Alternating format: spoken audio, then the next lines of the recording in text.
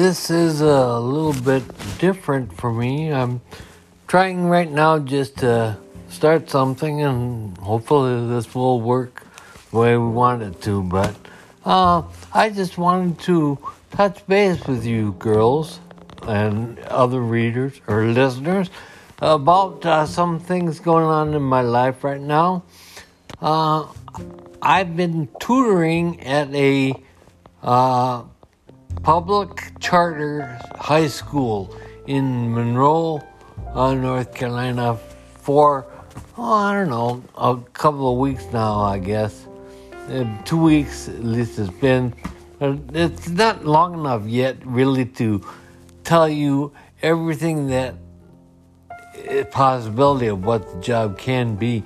I do believe that I can get to some of the kids that are struggling and help them to understand math a little bit easier, a little bit better, and thereby hopefully raise the school's scores here in the near future. It's been nice because just this today, yesterday, and the day before, they did a bunch of testing to see where the students were in, relation to where they had been back in the fall. And so it's a good point of reference because it's right before I came to help. So now, the next thing that they will check next, I guess it'll be probably before the beginning of next year, in the fall, it will be just a quick check to, see what's happening. Oh, I'm confused on what I'm talking about right now. But I think that it should be good for all the people involved. That sounds pretty ambiguous, but that was meant to be that way. Because I don't know what the hell I'm talking about. But at any rate, I did start to tutor just over at that high school. And I think it'll go pretty well once I get a little bit more of a handle on students' names, and I identify those that are in need of additional help. And I think that the teachers will start to do that as well once I get settled in a little bit more. Because I've been helping some just here and there where kids are having problems. I'll just come alongside them and try to explain to them stuff like that. But it's been pretty good. I think it'll work out all right. I don't know about the Common Core standards. We're supposed to be meeting those Common Core standards. Now, what exactly is a Common Core standard? I'm not sure. I'm going to have to research that more and look into it a lot more.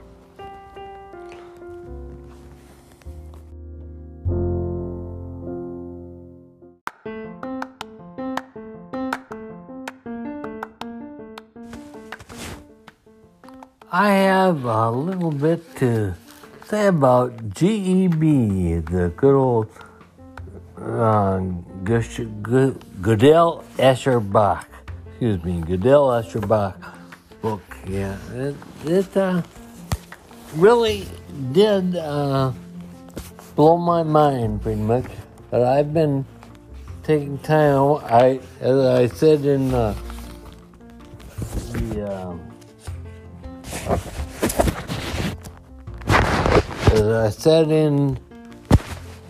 the group chat, the group meet chat, I don't know, I forget what I was talking about. But anyway, the GEB book that I got now has been such, I did talk about it before, and I'm getting back to it. When I did talk about the GEB book in earlier discussions, I'm getting lost again on what I was trying to say. But what I really want to say now, I guess, is that I have look back at the things that I was talking about earlier just on GroupMe, but I've been able to read them a little more carefully and use a pen to just mark and various phrases that I want to remember and indicate some things that are just there for, I don't know, the way the guy thinks. I'm adding punctuation, whether you believe that or not, or just various sections, underlining things and putting footnotes and whatnot in the margins. So there are a lot of things. I went to chapter 6 in this Goodell book. It's on page 158. I'm pretty impressed that I've gotten that far already in this book. I'm going to have to go back, though, and tear the pages apart like I have been doing with this chapter. But anyway, this chapter is about the location of meaning. 1, whether meaning can be said to be inherent in a message, or 2, whether meaning is always manufactured by the interaction of a mind with a message. I eliminated certain things in this, and so it just makes sense to me anyway. In the latter case, meaning could not be said to be located at any one single place, nor could it be said that a message has any universal or objective meaning, since each observer would bring its own meaning to each message. But in the former case, meaning would have to be both location and universality. In this chapter, I want to present the case for the universality of at least some messages without, to be sure, claiming it for all messages. The idea of an objective meaning of a message will turn out to be relevant in an interesting way to the simplicity with which intelligence can be described. What? Excuse me? Well, I don't know. The guy just talks pretty weird. It's hard to understand a lot of what he's referring to. But anyway, that's what he said. And it goes on now when we talk about information bearers like a record and information revealers like a record player.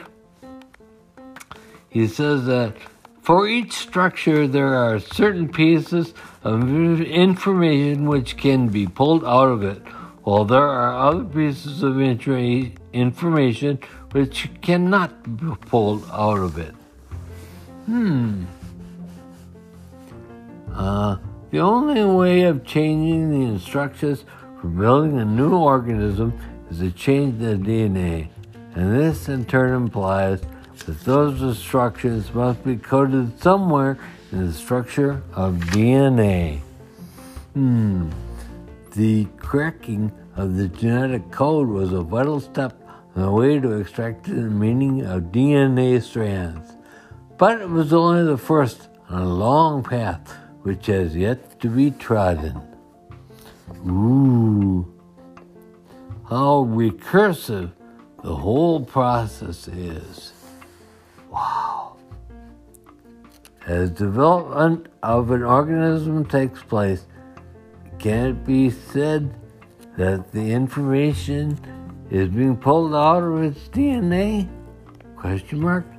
Is that where all the information about an organism's structure resides?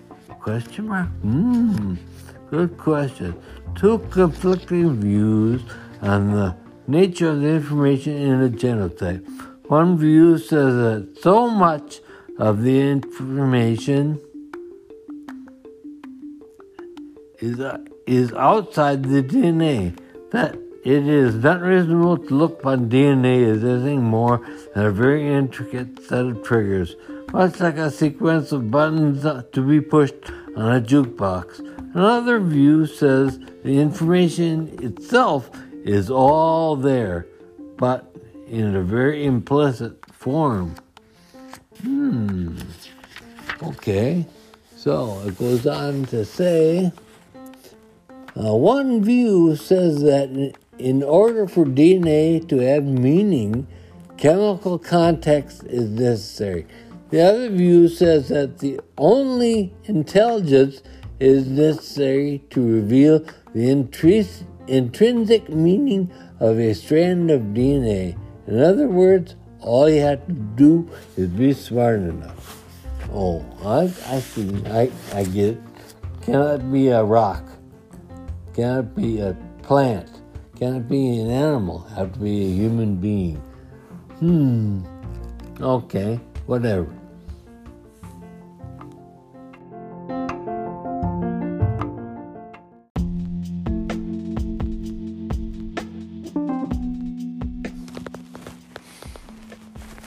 This episode making stuff is pretty good, pretty easy, and I enjoy doing it. It worked out pretty well. I'm glad that it's as easy as it is to put it all together. But this episode is going to be all about the power of analytics. Analytics is one thing that I have found here in the Anchor app. It has to do with the analytics that they present to you. Like my analytics say that my audience analytics say that I am 35% male and 65% female. Okay. So it also tells me that I'm 0% non-binary and 0% not specified. Wow, okay. So I'm 35, 65, 0. That's what I am. 35, 65, 0. Right, okay. Yeah, but I wonder about the 35% male.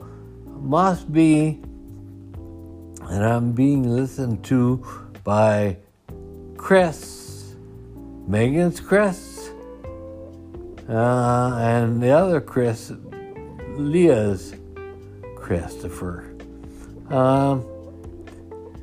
I don't know how I'm going to talk about them separately, differently, but I guess Megan's Chris, I would call Chris Ball.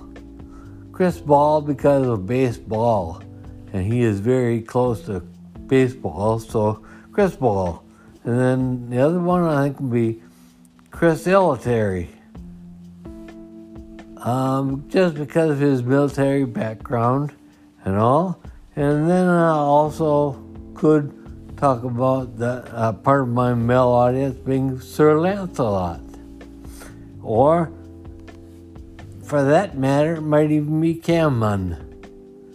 Those are all the names of the people who I will be giving here in the near future. Chris Ball, Chris Elitary, Sir Lancelot, and Cameron. Not Cameron, but Cameron. So I just thought that it's really pretty great the way that these analytical things here on Anchor or Spotify or whatever it is, they really do tell you many things. One of the things that I saw in my 8th grade math class this week was them looking at a graph and saying, what does it tell you? Give me a story. What does the graph tell you? Write a story about, the level plateaus and increasing in level plateau. So write a story about that. Okay. That's pretty unique teaching. I don't know about that, but it could help them. I don't know. There's a lot of things that the math teacher so far has been, the 8th grade math teacher, I caught him on one thing. He was describing how to plot a line, and he got the slope right, but then he had the axis of the graph, not at 0, but at like 5'9" or something like that. And he was talking away, and I said, "No, that's not right. You're not at 0. And he said, "Oh, that's very good observation." And went ahead and changed his presentation right on the spot because of that. And it worked out pretty well. I hope the thing I'm so kind of just smart aleck trying to, catch him at things and not, but I try not to do that. The one guy that I've got, Mr. Raheem Boast, he's a guy about, I'd say he's probably about, maybe 38, 40, maybe. And maybe he's even a little older than that, I don't know, 42, 43. But, he just strikes me as the type of guy who likes to just crack up with his students a lot of times. He'll go on tangents and talk about weird things, in history. Like one of his statements today was, what's it called? How did the state Massachusetts get its name? And he goes through this whole big long spiel on some slavers back in the early years of our country. We're talking about colored slave people and 30 or 40 white people, and they got together and I don't know, they had some reason they were all going to be beaten or something. So beaten with different tools. They had all these different tools to choose from, and so the one guy, the one slave says, "Hey, Massa, choose this." Yeah, so that's how Massachusetts got its name. Just things like that is what he does, and it's pretty good. I think, we'll enjoy life here at the tutoring. It'll work out quite well. But I just want to make sure that we remember the foreign names that I've given to our specific or others, our significant others, my SOGs, whatever, but it'll be Chris Ball, Conciliatory, Sir Lancelot, and Cam On. Good enough. Yeah.